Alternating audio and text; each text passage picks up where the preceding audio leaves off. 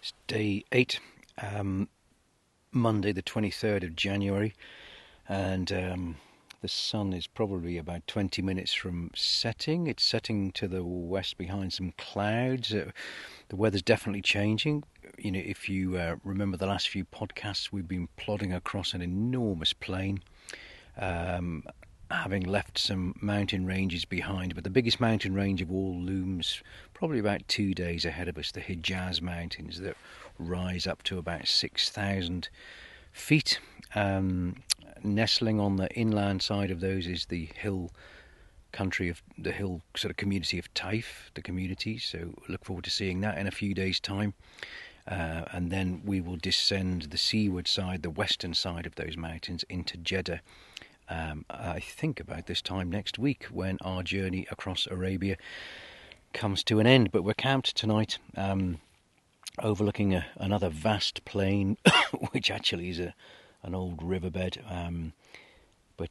We just bumped into an old Bedouin chap this afternoon who informed us that it rained here 15 days ago, and if you scratch away the sand at a depth of about 4 or 5 inches, you can find evidence of that. The sand gets very heavy and very dark, and there is 1 or 2 signs of grass starting to grow, but really superficially it looks as if it hasn't rained here for many, many, many years. In the distance there's a line of mountains. We found a little bit of shelter. The wind has dropped, but certainly the weather seems to be changing, with quite a few clouds gathering, although I don't think we're in for any rain. But we're on the southwest side of this last great physical barrier, other than the Hijaz Mountains, the last great barrier that Philby faced and we faced, really, which is the Uruk Sabai, this huge area of sand. And these dunes, about 70 miles long, 15 miles wide. These are the biggest dunes outside of the Rub al Khali, much further to the south and the east. They are enormous mountains of sand, and we, like Philby, anticipated quite a few problems crossing, which was why we camped just on the edge of them yesterday. We'd run out of daylight, really, to attempt to cross, and really that was not the time of day to get stuck and have to push and get sand ladders out. So we spent the night tucked up in a little relatively sheltered spot, which turned out to be one of the best campsites we have had. Absolutely beautiful, a gorgeous view, sheltered from the wind, lovely and sandy. Extraordinary stars. There's no moon at all last night or the night before, so the stars were spectacular last night, and very relaxing evening. Temperatures rose. Was able to lie back in my sleeping bag last night with my body half out of it and just stare at the stars, and rather than burying my head inside trying to keep warm, as I have been over the last week or two. But calm night. Ream's camera trap paid dividends last night. The tin of tuna, smelly tuna, did its bit. Lots of fox tracks around the small bush where Ream had hidden her camera trap, and sure enough, all the tuna had gone. So hopefully we'll get some pretty good images of a fox getting stuck into a pile of tuna at some point from the team at Coust. So as I lay in my bag this morning, I was looking, really craning my neck. I couldn't quite see the southern sky. I was looking for the Southern Cross, so I'll have a look tonight. I'm probably better positioned tonight to see it. But the first noise I heard, it was totally silent all night. Beautiful, really powerful silence. Was a bird starting to call in what I thought was darkness. I drifted off to sleep and slept a bit fitfully during the night, but when I groped around and found my watch, it was about 5 a.m. It's still an hour or so before sunrise. But you know what, the hoopoe larks, there's a particular species of bird here that runs around a little bit like a mini roadrunner, and like our skylark in Britain that lives in flat open country, it flies high to get a view to look around for predators. Exactly. The hoopoe larks fly up and come down with a beautiful whistling call, and they were starting to call well before I couldn't detect any change in the light looking in the east where the sun was about to rise, but they clearly can, and they start calling quietly to each other, and then getting louder and louder and more joined in as the light does slowly increase. And Alan and I walked on top of the hill above camp and watched the most beautiful sunrise this morning before descending down for breakfast. Reem and I then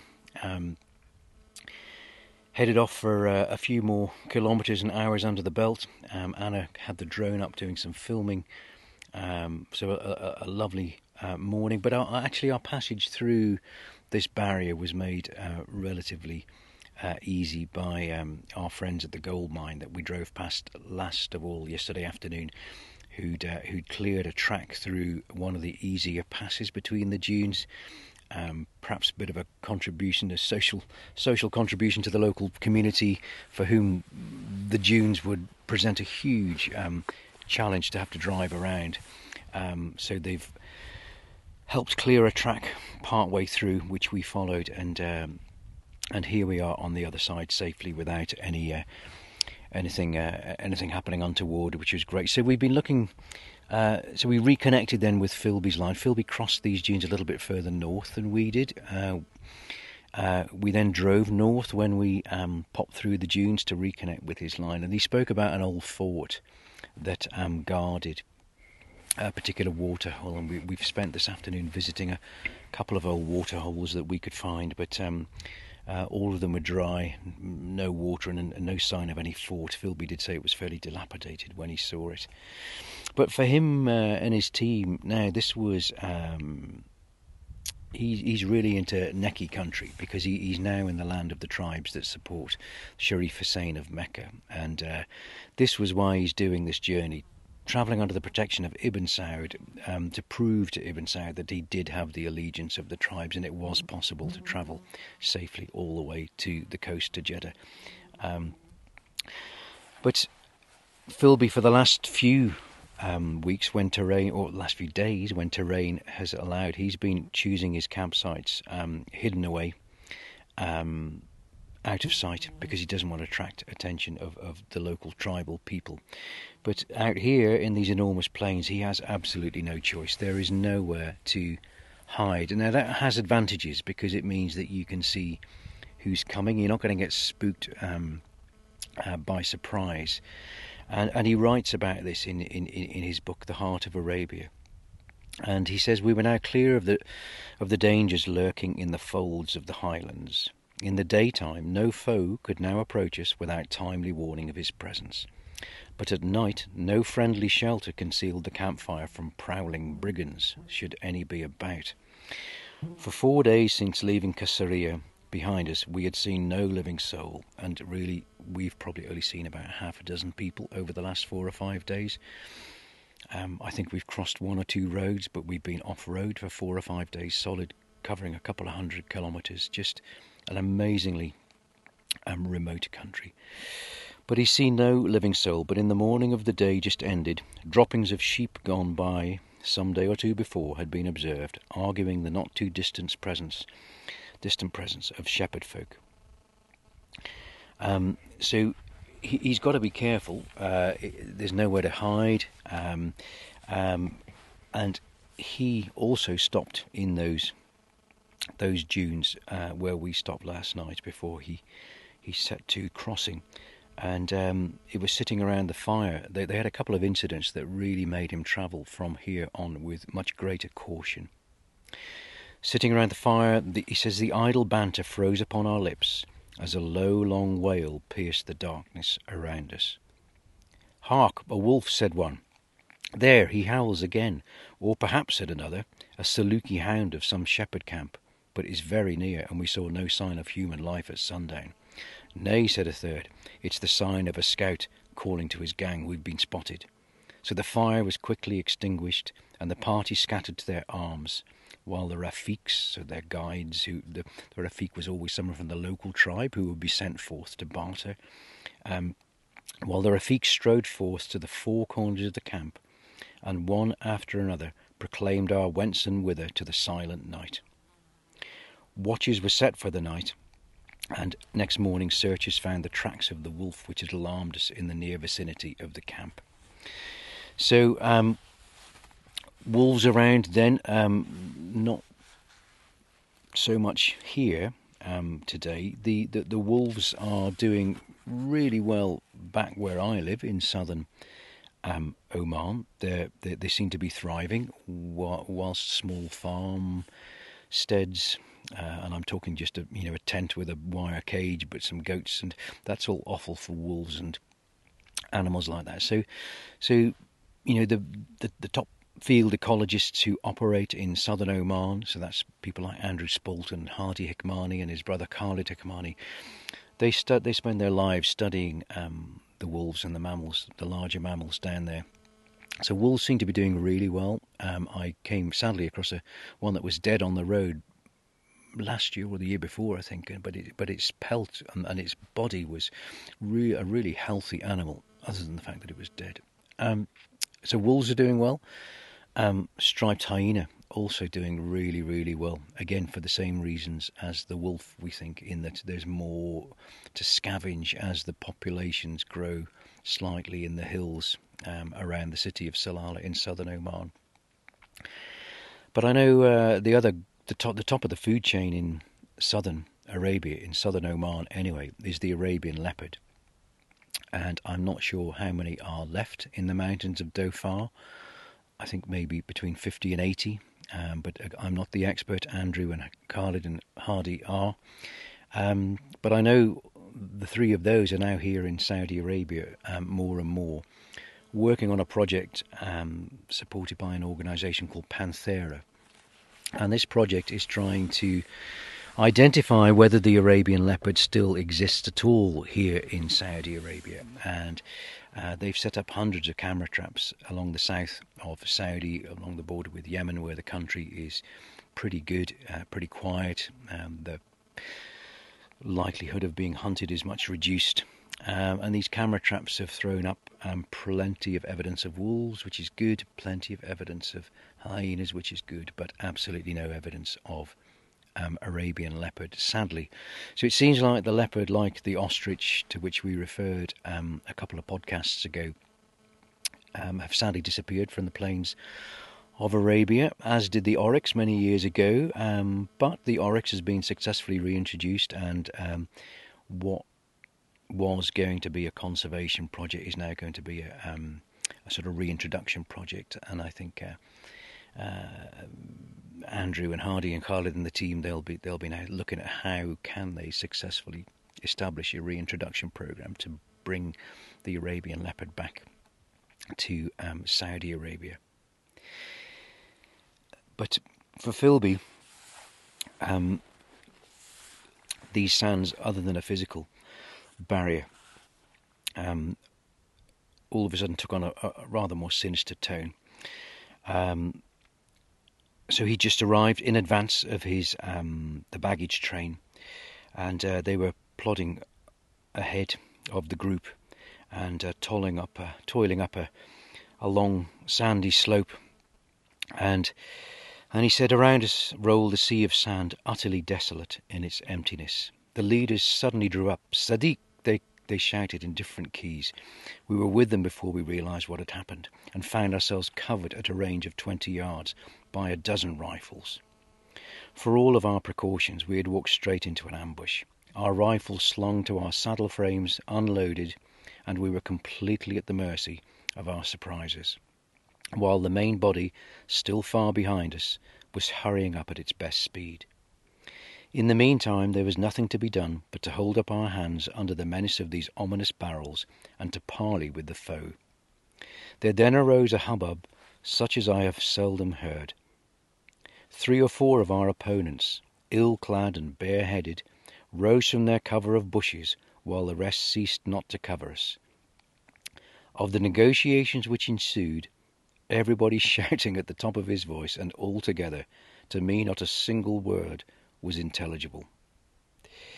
The Rafiqs, who had all been behind, now came up and advanced into the forefront of the wordy melee. Salam alaikum, walaikum assalam. The words of peace were spoken, and the tension was over. "Come on with me," said Sard, and I followed him obediently aside, while friend and foe gathered on the summit of the ridge to fraternise. "Let us halt here for the night," said Ibrahim, and I yielded, but with little murmuring, as there was little hope of our now reaching the further edge of the sands. We and our erstwhile enemy camped side by side in adjoining hollows. I suggested that we might invite them to share our evening meal, but my proposal was negatived. In the first place, it was still unknown to them that the party they had just ambushed contained an Englishman, and the discovery of an infidel amongst us might cause them regrets at the moderation they had exercised in the moment of their undisputed ascendancy, and would certainly be blazoned abroad by them on their onward journey, perhaps to our undoing. In the second place, we had naught but rice and dates in our larder, while they were known to have a sheep. These arguments were unanswerable, and I rested content with the reflection that my identity was not as obvious to strangers as I assumed it must be. They were a small party, a dozen all told, of merchants with carriers and guides returning home from the community of Kurma, that's where we're heading tomorrow, with foreign merchandise imported through the Hijaz Mountains. They were more wary in their progress than ourselves. They had been warned by their scouts of the approach of what they took to be a raiding party, which was us, whose numbers left them little hope of successful resistance in the event of an attack, so they had accordingly decided to secure the initiative for themselves and the advantage of position. For the rest, they had put their trust in God, and determined to sell their lives and their goods as dearly as it might be. So, such are the daily anxieties and dangers of the desert. For day after day we had marched warily enough, ever on the lookout, but an hour or two before we had been warned to be on the alert, yet at the critical moment we were off our guard, and in other circumstances might have paid dearly for our fault. So I don't think such challenges lie in store for us tonight, thankfully. Tomorrow, on we plod. Reem and I, the alarm will go off at 6:30 before sunrise. Reem and I will make forward progress for the community of Kurma. We think we might reach there just before sunset tomorrow, and we may set up camp and travel into the Bedouin community there to see if we can get some water and some food, and then come back to our campsite. So, making good progress. This, I think, is day 8 now, so we're at day 8 out of 14, and so we're over halfway. I think in the psychology of expeditions, this is always the sort of quieter time. I always liken expeditions to marathons. You know, the first 5 miles you barely know you're running because of all the excitement. The last 5 you put on a sprint because you can smell the finishing line. But it's that sort of third quarter. The second quarter you're into a routine, but the third quarter where we are now, kind of 75% of the way through our entire journey, that's the bit where you start to get tired, where the finishing line is still a wee way ahead, but everybody's doing really well. Anna's on the mend, still like me croaking a bit, but we're doing okay. Tomorrow we'll see us near the community of Kurma. That'll be Tuesday. I think Thursday we will be on the outskirts of Taif, on the edge of those enormous Hijaz mountains. So we're going to try and enjoy as much as we can the solitude and the peace of the desert before we approach the coastal communities of the mountain community of Taif, and then the bright lights of Jeddah, you know, a coastal city with several million inhabitants. So that's going to be very, very different from where we are tonight. The sun has set. I can't see a light in any direction, but it's going to be very different to that in 5 or 6 days' time.